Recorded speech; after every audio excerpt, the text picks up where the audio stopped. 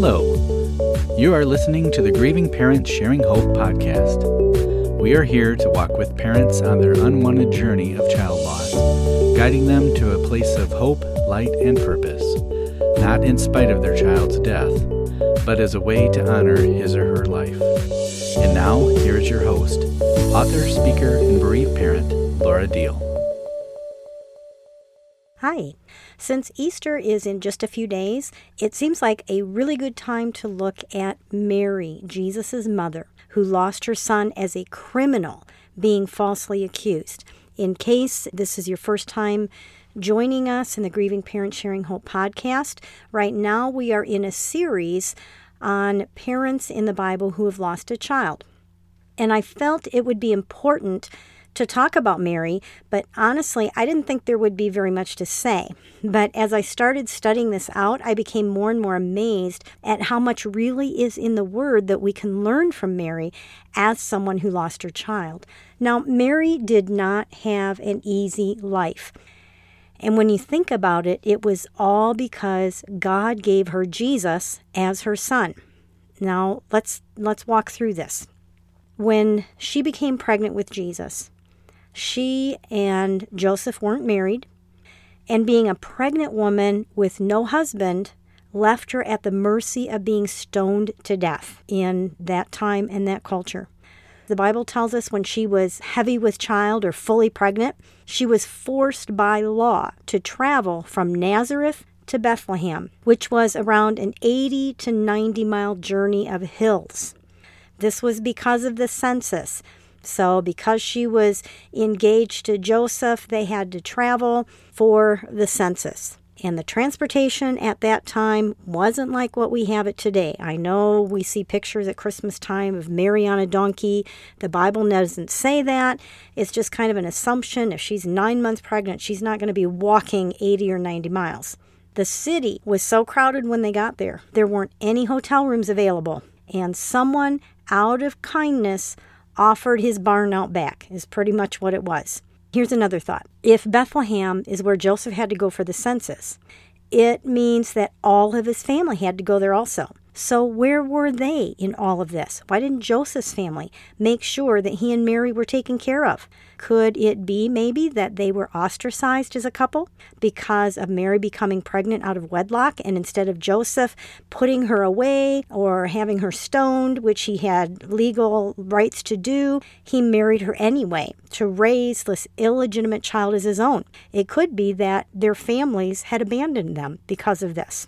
And it seems like that the first visitors, here Mary's having her first baby, her first child, and you don't hear about the visitors being Mary's mom or Joseph's mom. It was a bunch of smelly shepherds, not siblings, not who you would think of as your typical first visitors having a baby, especially your first baby. And in this stable, this barn where the animals were housed, is where Mary gave birth to her very first baby. This doesn't sound too great, a great way to start, does it? I mean, your first baby, and these are the circumstances surrounding it. It wasn't very easy. Now, Mary's husband Joseph passed at some point, probably before Jesus' ministry. And the reason that it seems that way is because Joseph is not included in any scriptures beyond when Jesus was 12 years old. The story of Jesus staying behind and being in the temple talking to the leaders there. So the next time we see Jesus after that story, we see Jesus with his family at a wedding, and it was with his mother and his brothers. Here's another thought. Jesus had at least 6 siblings. Did you know that? We can read in Matthew 13:55 and Mark 6:3. It talks about Jesus' mother and his brothers. Here's Matthew 13:55. And people are saying here, isn't this the carpenter's son? Isn't his mother's name Mary? And aren't his brothers James, Joseph, Simon, and Judas? Aren't all his sisters with us? Where then did this man get all these things? And they took offense at him. So here we have a list of 4 names of brothers and it says all his sisters. So we know there were at least 2 sisters, which means that Mary at some point became a widow with at least 7 children, with Jesus being the oldest. Here's another thing. Now, I'm still talking about Mary had kind of a rough life. We don't think about this. It started with being told she was going to have God's son, but it put her in a very dangerous and difficult journey. So here's another thing. Jesus' brothers were not believers in who he was. And that must have been so hard for Mary. If you have siblings that are at odds with each other, it's hard. It's really, really hard. And think about Mary. She knows that this is God's son. And her other children didn't believe it. I want to look at John chapter 7 and read just that little bit to you. After this, Jesus went around in Galilee. He did not want to go about in Judea because the Jewish leaders there were looking for a way to kill him. But when the Jewish festival of tabernacles was near, Jesus' brothers said to him, "Leave Galilee and go to Judea so that your disciples there may see the works you do. No one who wants to become a public figure acts in secret. Since you're doing these things, show yourself to the world." For even his own brothers did not believe in him. I can't imagine what that was like for Mary. That must have been so hard.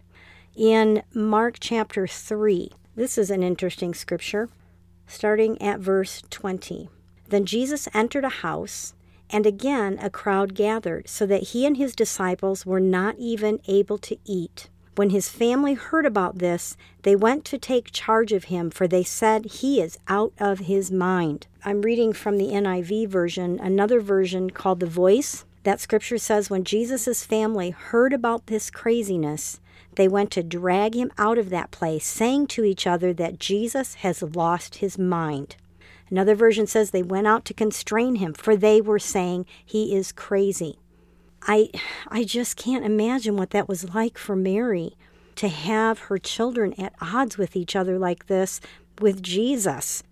Now, in that same chapter, down in verse 31, after it says that the brothers were coming, the family heard about what was going on, and they're going to come get Jesus because he's crazy, he's lost his mind. A little bit lower, starting in verse 31, when they arrived, they sent a message to him that they were there. And Jesus responded, "Who do you think are my mother and brothers?" Looking around, taking in everyone seated around him, he said, "Right here, right in front of you, my mother and my brothers. Obedience is thicker than blood. The person who obeys God's will is my brother and sister and mother." Another version says, "Here are my true family members. For whomever does the will of God is my brother, my sister, and my mother." And it just makes me wonder, did that get back to Mary? I mean, we know that Jesus, everything he did was done in love, and he's expanding his family. I think he's trying to make a point here that God's family goes beyond just physical family. As we come into the blood of Jesus and we come into God's will and purpose and plan through Jesus, we become family. We all become family. But sometimes I think it sounds kind of harsh, what he said, and it just makes me wonder, did that get back to Mary? Did that hurt her a little bit?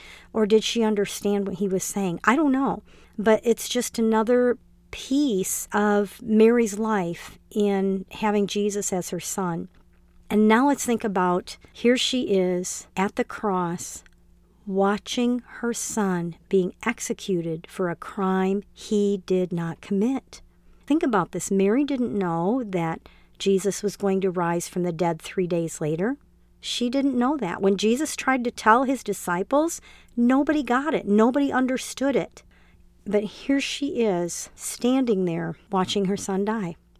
I know we've looked at some scriptures here, but I want to kind of back up and take a little bit more time and look at Mary in more scriptures. Luke is the book that gives us the most details about the beginning of all of this. First of all, in Luke chapter 1, verse 18, after the angel came to her and explained everything to her, Mary's response was, "Behold the handmaiden of the Lord. Be it unto me according to your word." She said, "I am the Lord's servant. Have your way. It's your will in my life." Most of us have made that same kind of declaration. At some point, we've said, I'm yours, Lord. Take my life. We've said, Jesus is Lord. And that's what Mary did. Now, the next thing we see is the exchange between Mary and Elizabeth while they're both pregnant. And there is a lot of excitement there. I think you're all familiar with the story where Mary's pregnant and she goes to stay with her cousin Elizabeth for a while, finds out that Elizabeth is pregnant. And when they come together, the baby in Elizabeth's womb leapt because he sensed that the Spirit of God, that Jesus was there. So Elizabeth gives this exciting praising God proclamation, and then Mary also gives this song of proclamation of just her excitement and how blessed she is that she is carrying the Son of God who's going to be the Savior of the world. Mary says, my soul glorifies the Lord, and my spirit rejoices in God my Savior, for he's been mindful of the humble state of his servant. From now on, all generations will call me blessed, for the Mighty One has done great things. Holy is his name. And she just goes on praising God for this blessing that she's been given. We already talked about the trials surrounding the birth of Jesus. She did not know what was coming. She did not know that things were going to be as difficult as they were. Twice we're told that Mary pondered something. She thought deeply about or wondered about in her heart, within herself. She just held these things and thought about them, or she treasured them. She kept something in her heart about Jesus. The first time was when the shepherds came, when Jesus was born. And they said, the angels came to us and told us that he had been born and we had to come find him. And the scripture says that Mary pondered those things and treasured them in her heart. The second time we're told Mary did that is when Jesus was 12. It was when every year they followed the law of going to the temple for sacrifice. And when Jesus was 12, they went, they did their sacrifice, they're heading back home, and they realized 2 days into the journey, I think it was 2 days into the journey, that Jesus wasn't with them. So Mary and Joseph had to go back into Jerusalem to find him, and there he was, talking with the spiritual leaders, which was an amazing thing at 12. And he was amazing them with his questions and his discussions. And of course, he's chided for, where were you? Why are you doing this? And Jesus says, well, don't you know I have to be about my Father's business? Well, this is another story, another time, another event in the life of Jesus where it says that Mary pondered those things. She treasured that in her heart. It was something that she kept thinking about.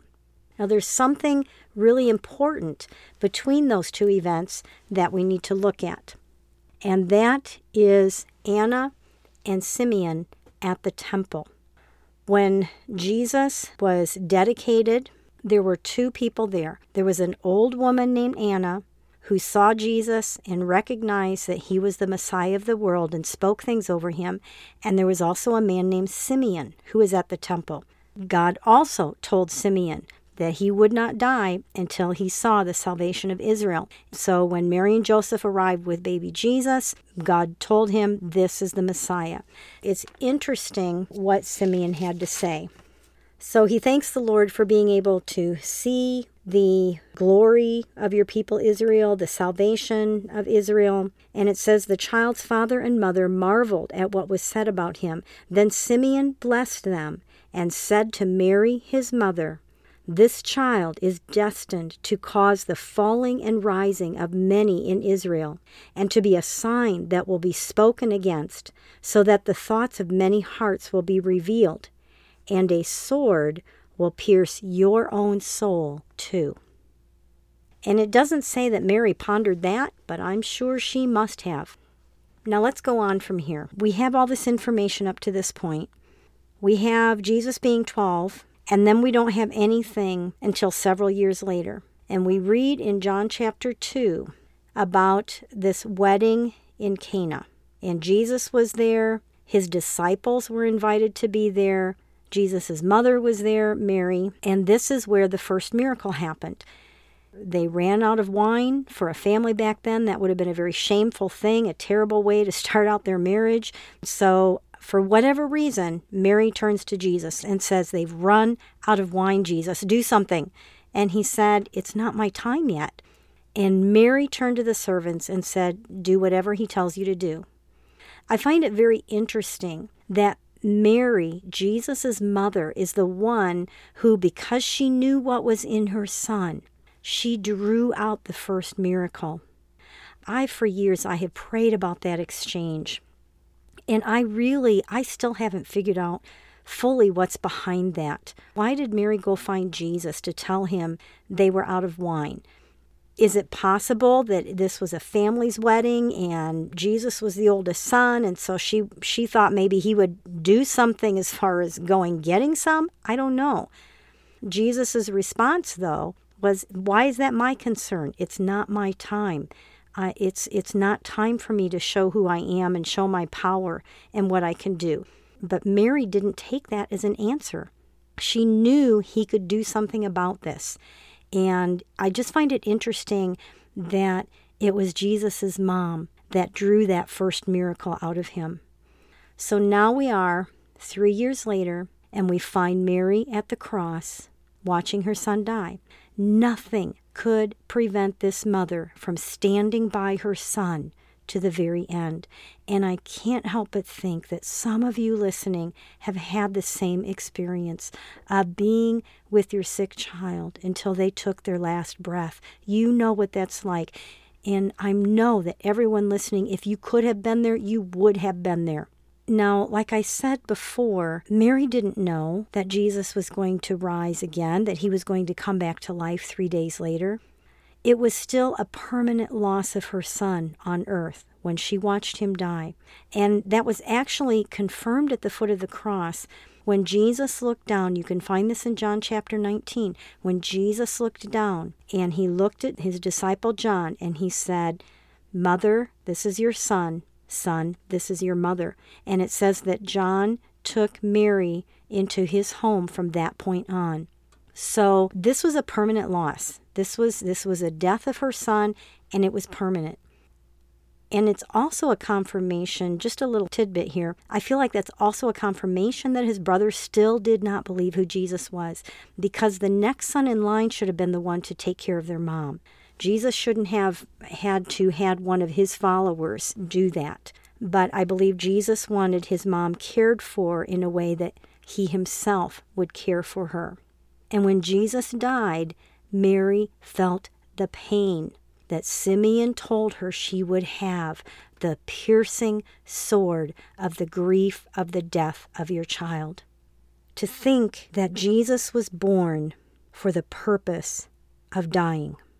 I mean, we know we're all going to die, but to be the mom of a child that the whole reason they were born was to die for somebody else. I don't know. It's hard for me to wrap my mind around that. I don't know about you. And I wonder, did Mary have thoughts as she's watching Jesus and after he's dead and she's being helped away? I'm sure she was crying and sobbing. Did she have some of the thoughts that we do? If only I had, or I should have. I think Mary might have been tortured by some of the same thoughts that we have been tortured by with the death of our children. And I used to think that, okay, so Jesus died, but 3 days later, he came back alive. We don't get that. But as I was studying this out, I realized that Mary still lost Jesus, her son, permanently from this earth because he was only back for 40 days, and then he went to heaven, and he was gone. He was gone from this earth, and Mary would never see him again until she went to heaven to be with him. And I know we would love that chance, wouldn't we? I'd just take 1 day, 1 hour of having Becca back. We don't get to have that. But even though Mary did get to he was back on earth for 40 days, it was still ended up being a permanent loss for her. We may not be able to relate to Mary's exact, unique grief, but she was a mom whose child died and left this earth for her remaining time here, which is something we can all relate to. And what about those first 3 days when Jesus was dead? Do you think that she spent time pulling up those memories of Jesus, the ones that we're told that she pondered in her heart. And I just want to mention here that memories are all that we have now of our children. And at first, those memories can be so very painful, can't they? But I want to encourage you that it won't always be that way. It takes a while, but at some point, those memories will begin to warm your heart and make you smile. Thinking about your child won't be as painful as it is now, if this is fresh for you. I am popping in here right now. If the audio sounds a little bit different, it's because I taped this podcast a couple nights ago, and I'm hopping back in here. It is midday Palm Sunday, and God has just given me a couple more thoughts about Mary that I want to slip in here before the rest of this continues. One thing is, in thinking about today being Palm Sunday, I started wondering, this is Palm Sunday. A week from now, Jesus had died. 5 days from now, 4 days from now, he was taken by the Roman soldiers. The whole story, the whole Easter story that we're used to hearing, and went through all that torture, died on the cross. And a week later, so here we are, Palm Sunday, and people are praising Jesus. Crowds are gathering. They're throwing down palm branches and jackets and Hosanna to the Son of David. And within a few days, all of that changed, and everybody was against him to the point where he was crucified as a criminal. And it just made me think about us as grieving parents. We know how much can change in a week, don't we? 1 week, our child is here, and everything is good. And maybe even if our child is struggling, at least our child is here. And in a week's time, all of that changes, and they're gone. I'm thinking Mary had to have had the same kind of thoughts that we do. How could this happen? Jesus was just here. Everything was good. People were praising him. And no one understood that Jesus came. It wasn't a physical reign. He wasn't here to overthrow the Roman government and take over. His reign is a spiritual reign, but nobody seemed to understand that until after his resurrection. And so I'm sure Mary had the same kind of questions and doubts. God, why did you give me this child? Why did you give me Jesus as your son? And now he's dead. I mean, just a few days ago, I thought everything was going the way it was supposed to go. Everything was fine. But all that changed in such a short amount of time. And I just think that's another way that we can relate to Mary. And the fact that, yes, Jesus rose again, and yes, he's in heaven, but she still watched him die. I got to thinking, was Passover every year a trigger for her?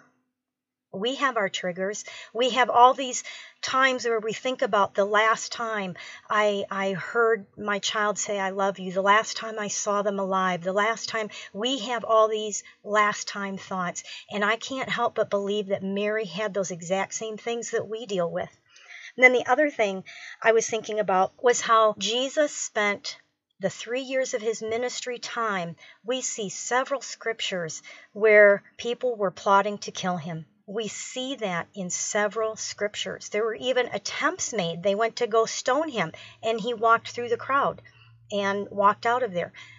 And we read scriptures about how the spiritual leaders were trying to figure out how to kill him. And I especially think about Mary. How did that make her feel? Knowing that there were people out there that wanted her son dead. And I can't help but think about especially those of you who had children who struggled with addictions, and that constant worry and that constant fear and that constant anxiety. Are they okay? Where are they? During that time frame of knowing they had these issues and struggles, and the time that they finally succumbed to those struggles. And so I just think that's another area that many of you as parents can relate to that as well. And so I just wanted to pop in with those two thoughts, and now we're going to go continue with what I recorded the other evening. I want to back up to a scripture that talks about Jesus' mother. It's an interesting scripture, and it's in Luke chapter 11, verse 27 and 28. As Jesus was saying these things, a woman in the crowd called out, "Blessed is the mother who gave you birth and nursed you." And he replied, "Blessed rather are those who hear the word of God and obey it." In the Voice translation, Jesus' reply says, even more blessed are those who hear God's voice and make God's message their way of life. So, if we are like Mary and take this scripture to heart, ponder this, think about it, meditate it, pull it in deep. What is God's voice to us? When Jesus said even more blessed are those who hear God's voice and make God's message their way of life, what is God's voice to us? What are some of the messages from Mary, losing a child, that we can apply to our way of life after the death of our own child? Well, I want to share 3 things quickly that I see. First of all, healing and restoration within the family. Now, I hope you can agree with me after reading those scriptures that it shows that Jesus' brothers did not believe that Jesus was who he was, all through his time here on earth. But in 1 Corinthians 15:7, there's a little scripture in here that's very fascinating. It says, then he, Jesus, appeared to or spent time with James, and afterward to all the apostles. This is when Jesus rose, and those 40 days in there. Paul says that Jesus appeared to or spent time with James. This is James, his brother. There was a restoration that happened there. Acts chapter 1, verse 14 says they all joined together constantly in prayer, along with the women and Mary, the mother of Jesus, and with his brothers. At that point, between the time of the resurrection and the time that Jesus ascended into heaven, his brothers became believers. Now, Jesus' brother, James, is the author of the book of James in the Bible. And most scholars believe that the book of Jude is written by his brother Jude or Judas. And I just want to say that God showed me these things about his brothers maybe about 4 years maybe after Becca died. And our family had become splintered with Becca's death. The siblings were really struggling, a few of them. I have 5 children. Becca's the oldest. And God used these scriptures to give me hope and to pray into for my own splintered family, and how my children were struggling after their sister's death and struggling even in their relationships with each other. So if that has happened to you, if that's been one of those unexpected domino effects in your family, then I just encourage you. There is restoration and healing coming that we can pray into. The second thing is that God gave Jesus to Mary, knowing the heartache that she would have with his death. I'm going to say that again. God gave Jesus to Mary to be her son, knowing the heartache that Mary would have with his death. Now, we know that we each have an appointed time to die.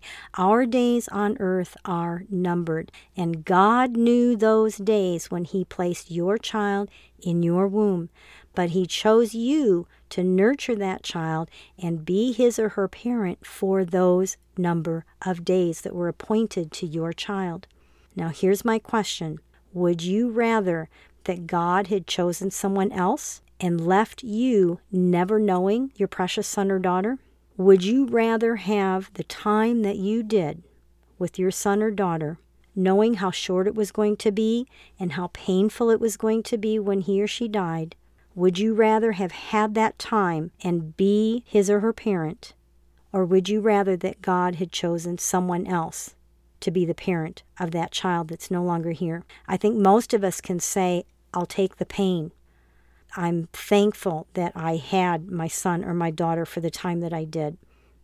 So that's just another thing that I believe that we can learn and get a different view maybe through Mary. That God gave Jesus to Mary, knowing the heartache she would have with his death. And God did the same for us because our days are numbered. And I can still be thankful, even within that horrible pain, that I had Becca for the years that I did. And the third thing is that the last mention of Mary that I read is in the upper room with the other believers in the book of Acts, chapter 1. And I believe that this is an example to us that life can be worth living again. Mary knew she would see her son again. And we have that exact same hope. I want to encourage you to fight your way out of the grief. Don't choose to remain stuck in your child's death, but learn and fight for it. Learn how to live in a way that honors the life of your child. And just like the Holy Spirit showed up in that upper room for those who are waiting for him, I believe the Holy Spirit will show up for you. He will comfort you, and he'll not only comfort you, but he'll give you the strength to live out your life here with meaning and purpose until it's time to join your child and Mary and Jesus in heaven. So I hope there have been some nuggets in here for you, some things maybe that you didn't realize, thinking about Mary as the mother of Jesus and what she went through in her lifetime, being the mother of the Son of God, being the mother of a child that was born for the purpose of dying, to give his life for others. And with that, let's go on to our weekly birthday segment. First of all, we have Greg London, who was born on April 4th and is forever 34. Michael Rhodes was born on April 11th and is forever 18. Malish Caspian Arova was born on April 11th and is forever 9 weeks old. Megan Small was born on April 11th, and Megan is forever 21. We celebrate with these families the day that these children came into the world and into the lives of these families. If you would like to have your child's birthday shared with the other listeners, all you have to do is go to gpshope.org/birthdays. There'll be a form, fill it out, submit it. I'll get the information and I will add your child to the birthday segment the week of his or her birthday. Did you know that you can receive a weekly Word of Hope email from us here at GPS Hope?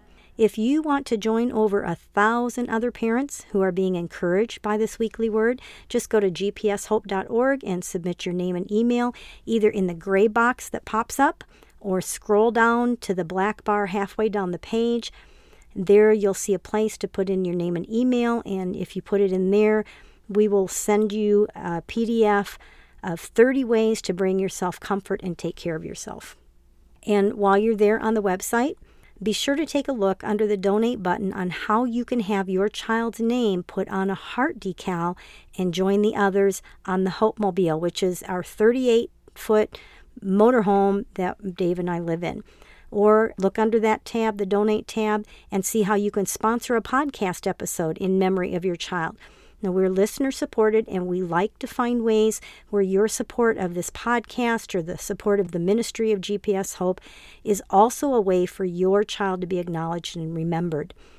This is a week we're all reminded that Jesus conquered death. He died to take the punishment for our sins and to take the shame that resulted in those sins.